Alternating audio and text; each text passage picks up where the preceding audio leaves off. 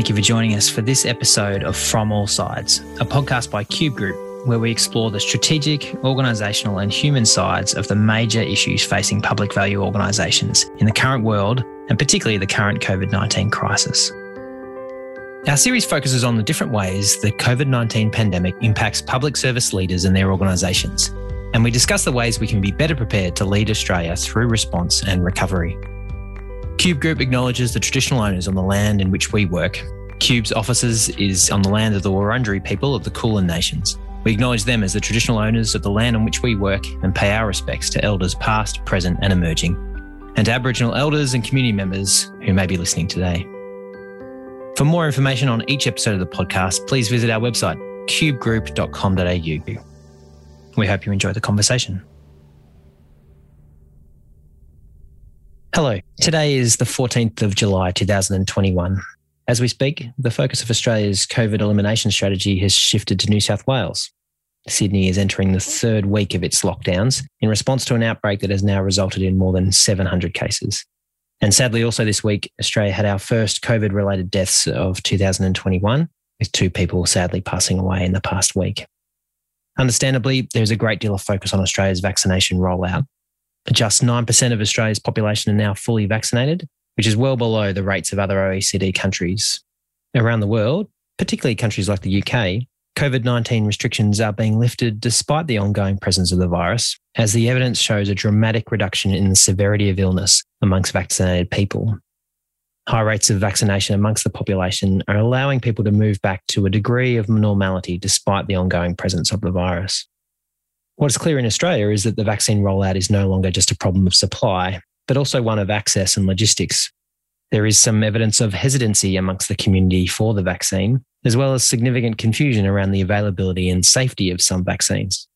The past week, for example, saw significant debate around the appropriateness of the AstraZeneca vaccine for people under the age of 40.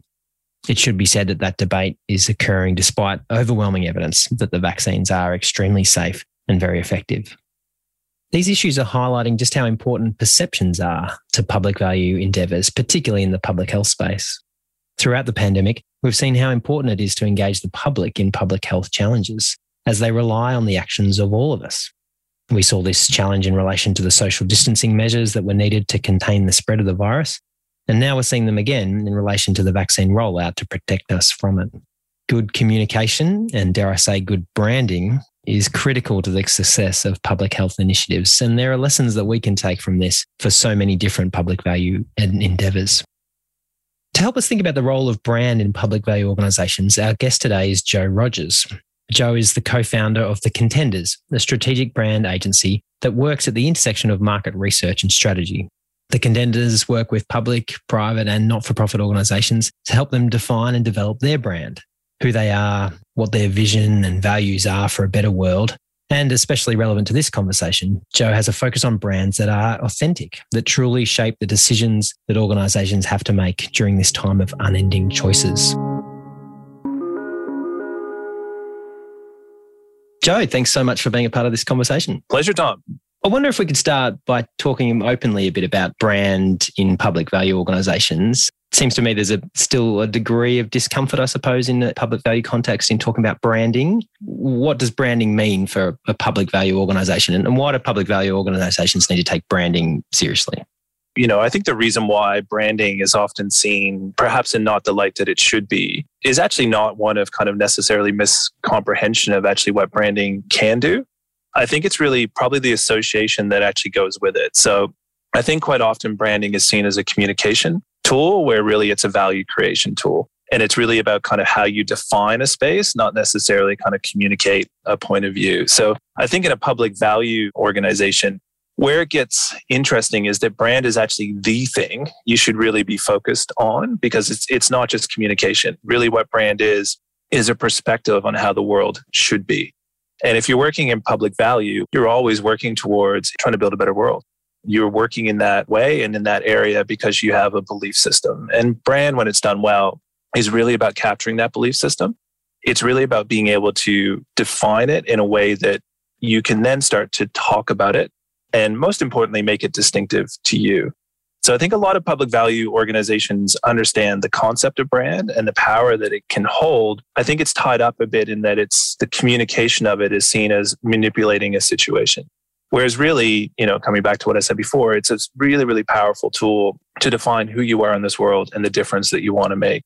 Tell me a bit about how that different conception of branding, what does that mean practically about being more than just communication? Yeah, well, communication is an aspect. I mean, of course, you have to go out and you have to be able to tell people what you stand for. But brand is really the process of leading up to that. So the communication is the last part of it. If you take a 360 view of any organization, brand, which is really the thread that runs throughout it. So brand is more internal, we often say to our clients, than it is external. And that's not in some wanky, kind of way that, we're all going to have come together and have a kumbaya moment. It's really about having a shared sense of purpose. And often clients struggle to find the time internally, and, to actually be able to communicate that. I mean, a lot of our work is about building consensus internally. And the reason why, it's so important to have that consensus internally is that it then actually affects everything else that you do. So if you think about that we're aligned internally, we're quite clear on what we stand for in the world, the value that we actually bring, we're able to define that and be able to actually clarify how that's different and, whether that's through the approach that we take or the opportunity we have or the space that we operate in, the model that our organization may run. It's really about being able to actually kind of go, okay, well, that's different. The reason why I talk about difference so much is that is what engenders pride in an organization. So if I'm working for somewhere and I can clearly tell someone what we're doing day in and day out is kind of actually taking something that is intangible, and that's partly why it's so hard to explain branding sometimes, and making it tangible and making it real. So that when you're in those moments where you have to step into communication, you can do that from a point of confidence. You can actually be able to succinctly, clearly, and articulately be able to say, this is why we do what we do, and this is how it's different. But often it's done the other way around, is that communication is trying to cover up a problem or trying to kind of create an image that isn't necessarily coming from a place of authenticity. In the public value space, there's a huge kind of sniff test around the search for authenticity. And I think if you're not authentic, people know it. And I think that's where kind of branding gets often tied in as like, oh, well, we're just going to paper over the cracks. And I don't think that perspective is wrong. I think that perspective is a really healthy one to hold. But if you do see a branding project and it's kind of actually digging into building internal consensus and building a shared sense of mission and purpose, then I think you have to, in your own mind, kind of go, well, this is actually different than brand communication. So to come back to where we started, I think there's a big difference between the process of branding and then brand communication. I wonder if that topic of authenticity really hits on something that clearly matters a lot to public value organizations and maybe hits on where some of that discomfort might come from. I think sometimes a branding is associated, like you say, with presenting something inauthentic in a well-packaged way. But I think what you're describing is actually branding being a vehicle to present actually authentically who you are or who you want to be as an organization, and therefore becomes a much more natural expression of what it means to be a public value organization. Correct. The other part that I think sometimes gets tied up in brand projects in public value is that it is a tool it does have a market orientation to it. So understanding kind of strategic choice and who you're going to help sometimes gets tied up in this as well. And arguably it should each and every time, because really what you're trying to say is that we're most for these people. So if anything, in my consultancy work, that's probably the area, because we do a fair bit of commercial work as well as public value work, is that I will bring that framework into certain workshops, and you will get a bit of pushback on that, because it's really the stated mission is, well, we can help everyone because that's what we want to do. Whereas branding is really about kind of going, this is who we are, this is how we're different, and this is who it matters most to. That sense of kind of that it creates a bit of a, maybe hierarchy is the wrong word, but perhaps the right concept is that, there is an idea that we're most for this group, and then there's others that we could help. And I think that's another thing that great public value organizations really focus on, who they're most for and the problems they can best help address, and particularly in a world where we see rising specialism. So public value as a whole, I mean, the sector is going, through a huge rejuvenation, I would say. And out of the pandemic, certainly the government has stepped in more and more into our kind of economic cycle. So you can look at that as kind of, the public stepping back into the sphere of economics. But equally, the way that value gets delivered is changing, whether that's kind of that you've got more models coming in that use data to actually help uncover problems that can be much more specific around, the measurement of help or the way that we can actually target the right part of kind of a social change initiative to affect the most change. There's a large amount of change that's actually going through. And I think where that kind of poses challenges for public value organizations, if you're not really clear on who you are, how you're different, then when it gets to that part about kind of where can we make the most difference, it becomes almost, well, we can help everyone, which is a really great and lofty goal. And as a sector, we can definitely do that. But as an individual organization, you really have to pick your specialism these days because it's, we live in a world where to affect the change, you have to be focused on what you can do the best. Also wondered if there's also a risk for public organizations around branding, particularly when authenticity is so important. If you're creating a brand around solving a large and ill-defined problem, being authentic to that brand becomes extremely difficult, right? It becomes something that you then need to try and live up to, which there's a risk you're actually creating a promise or an expectation on yourself that is very difficult to be authentic to if it's not well-defined. Yeah, definitely. And I mean, you see that all the time. I mean, it's interesting. For example, here in Victoria, for example, like our infrastructure program here at the moment, in terms of kind of Victoria's Big Build, I think is, a really, really powerful brand. You're saying to people that you're going to sit longer in traffic. You're going to have to wait, up to an hour sometimes sitting somewhere, and you're going to be inconvenienced for a period of 10 years while we actually fix this up. But I think most people you talk to are like, okay, they understand the vision is to actually help Victoria and Melbourne in particular deal with the size that it's actually become. And they've been very clear, to your point, Tom, around defining what the problem is that we're actually trying to address together. So rather than seeing it as an individual inconvenience, what you see it as actually it's a collective act of sacrifice.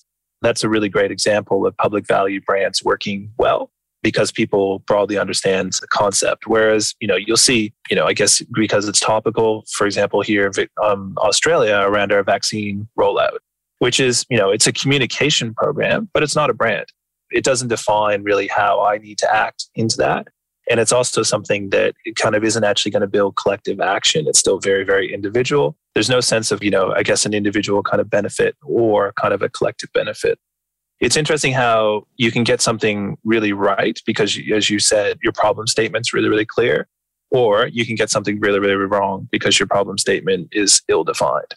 I wonder if there's a temptation in general for your brand to be a very entirely positive story, which again becomes impossible to deliver on.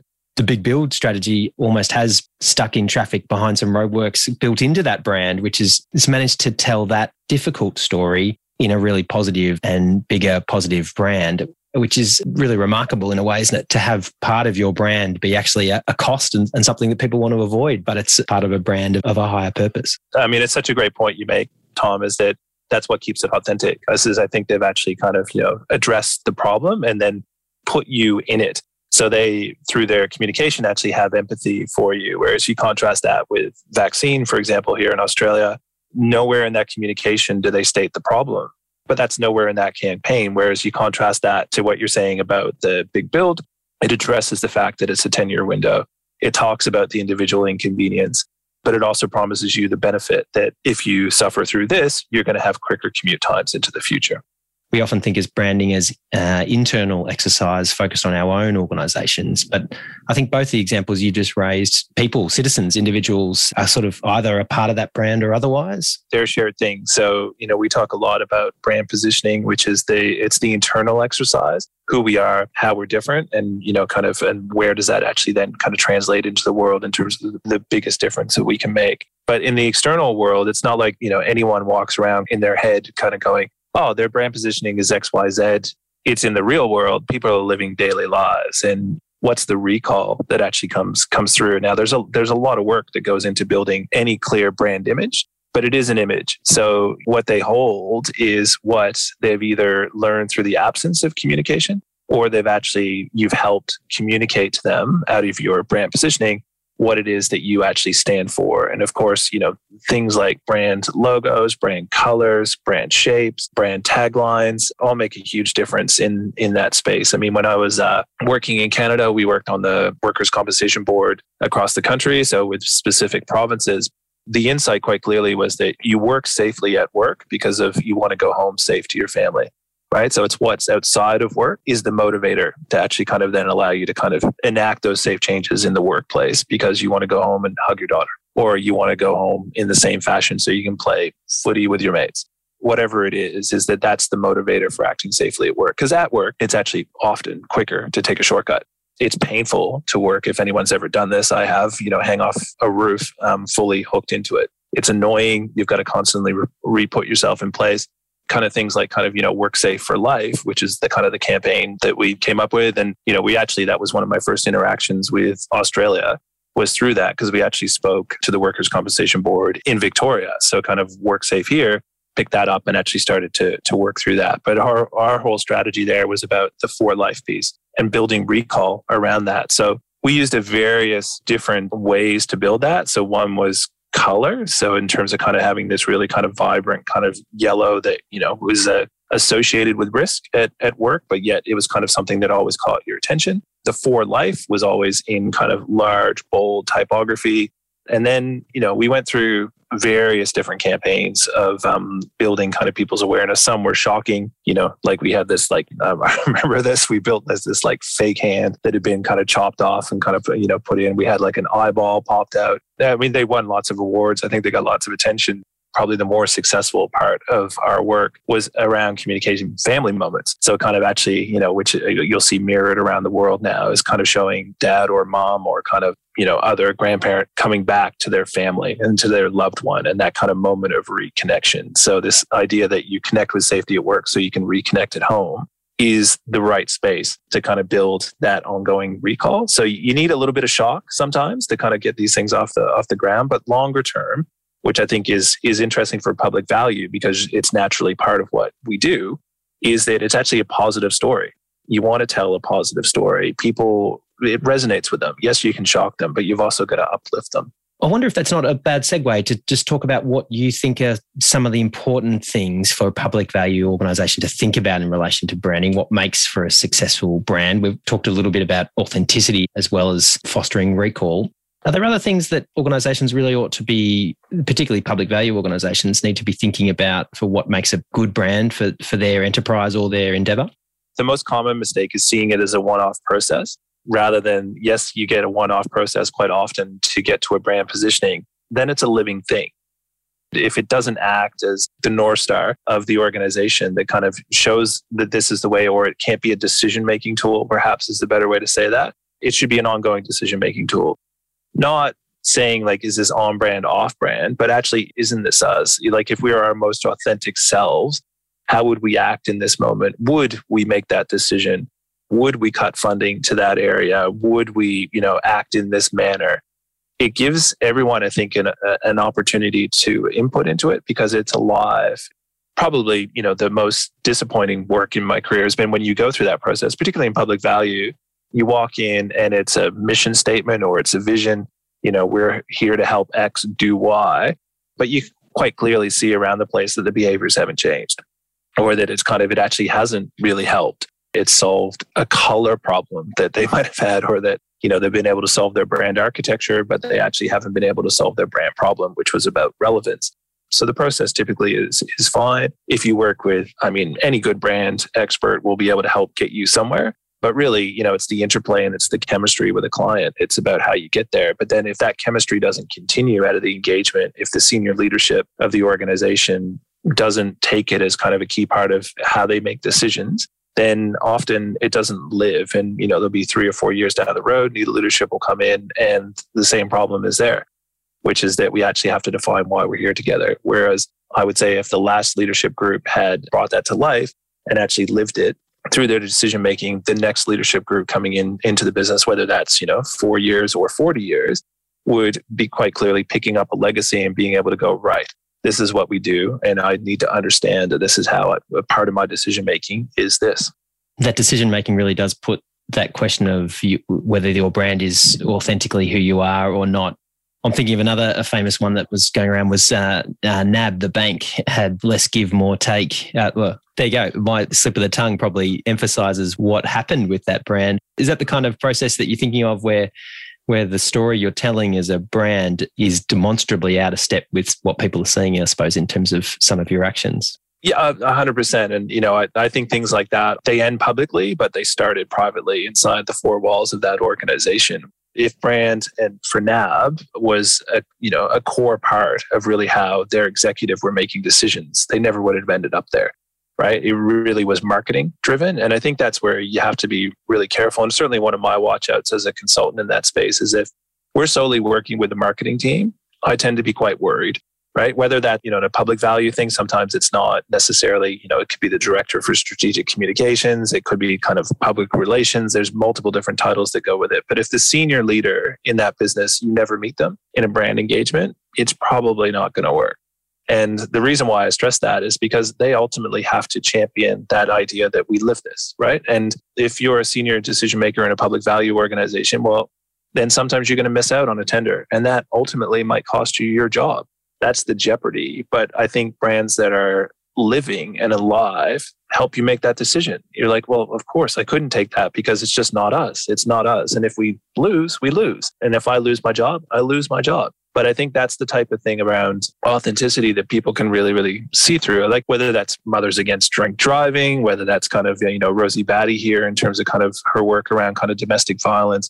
Those stories are all led by people who are 120% invested in ensuring that cause actually comes to fruition. Now, it doesn't have to necessarily have directly personally affected you for you to have that level of passion. But I think to be authentically engaged in the issue, you have to put front and center, is this us? And is this something we actually would go out and do? And, to come back to your kind of question on NAB, it didn't affect anyone. The reality is their senior leadership took more and more while they gave their customer less and less. And that's the truth of what happened during that time. And government stepped in through a royal inquiry to try to reset some of those parameters and some of those norms in the banking industry.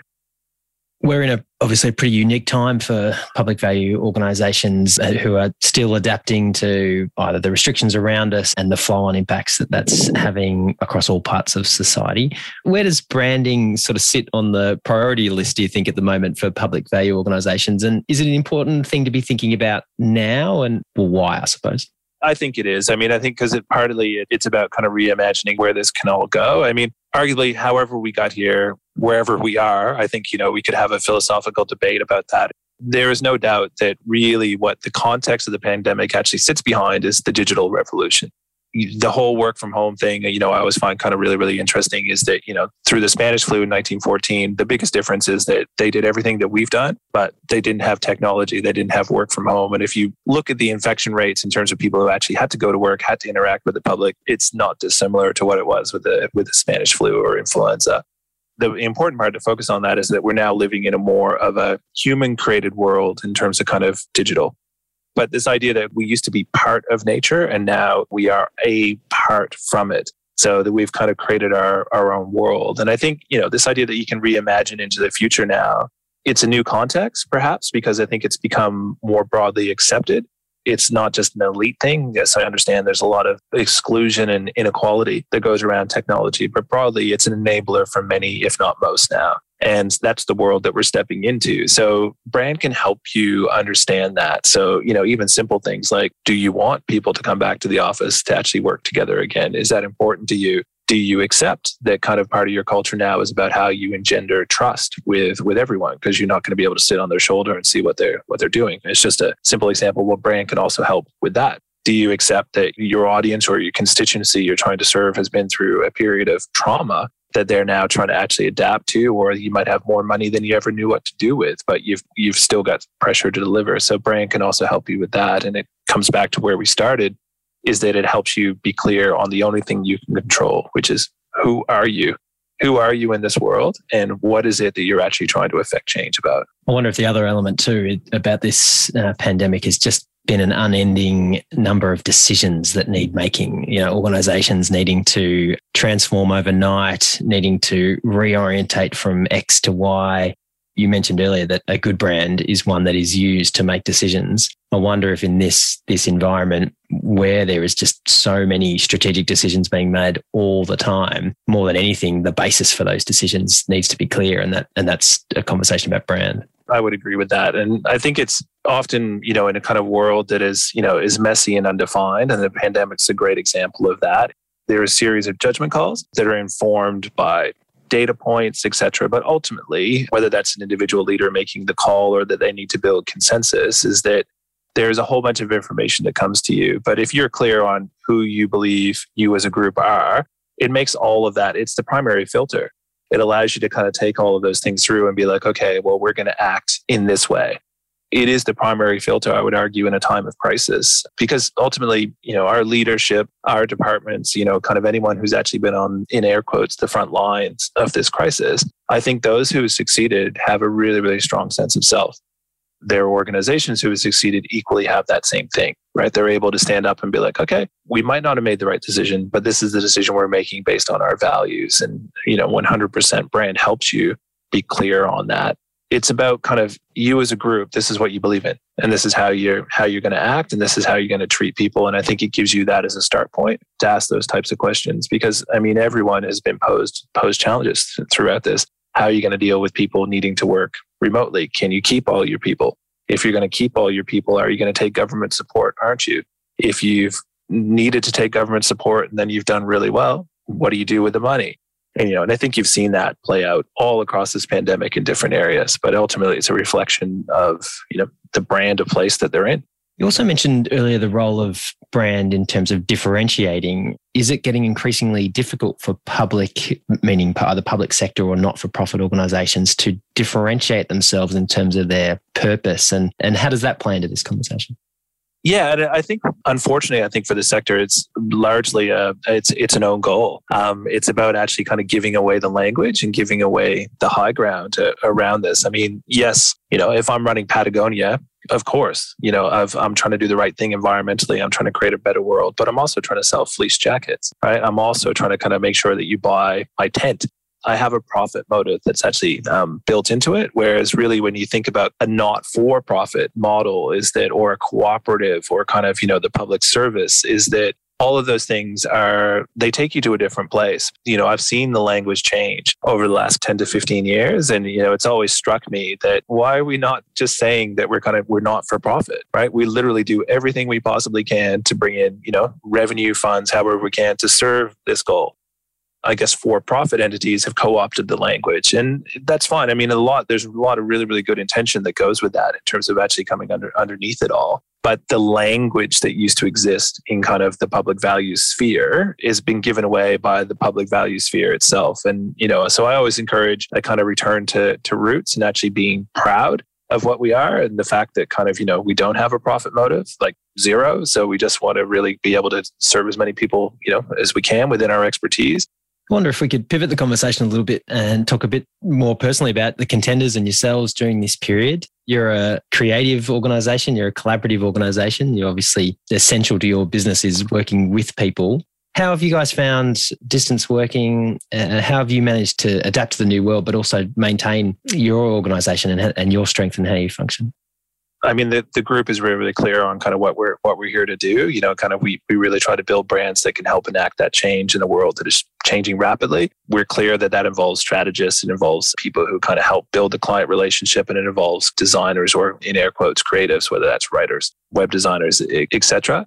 So I think having that helped us. And then also we try, we have really kind of clear values internally around kind of having a point of view, working collaboratively. We really use that off the start to help us guide our first decisions. And, I think the first wake up call for us was like, we're really connected group, but yet our kind of technology tools really needed to change in a hurry. So, we were the classic email, call, kind of all that sort of stuff. Whereas, within 2 weeks, we were kind of, I've never used Zoom so much in my life during those first 2 weeks, and kind of Slack kind of went from something I was like, oh yeah, maybe, to something that kind of became really integral internally. And so that was one thing, is kind of getting our technical toolbox in order. The second thing was then it was about cultural amplification. So I'm incredibly fortunate to be supported by a really great management team who really focused on the people. It was an existential crisis. Like, we were sitting there going, oh, we might not have work in 2 months.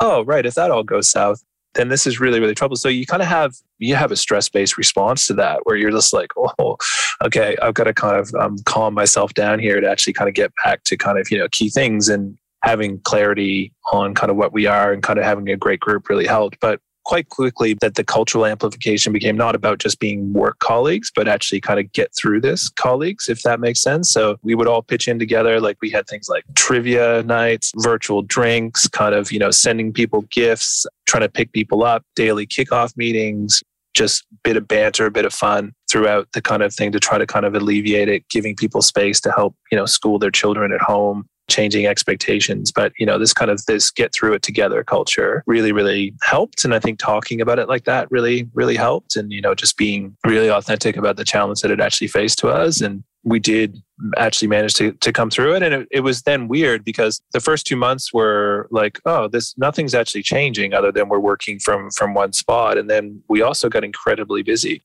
So we also then had to deal with how we extended that ecosystem to not just involve kind of our full-time staff, but other people that were around us. And I think because we had the technology tools and, one of my favorite things about how the team responded to it was that they brought others into it, so I think it was an incredibly isolating time for people, particularly people who were, single or by themselves or, might have kind of some other issue. But, the team just brought everyone in, whether they were in Sydney, whether they're kind of working with us, in Queensland, they would still come to our trivia. They would still kind of be there and kick off. It was an open thing. And probably when I look back on it, that's, will be my lasting memory, I think, of this time was that it's quite clearly possible to respond humanely to something like this. But then really it only becomes about because people had a shared sense of this, we're going to get through this together. And, I've really enjoyed being a part of that.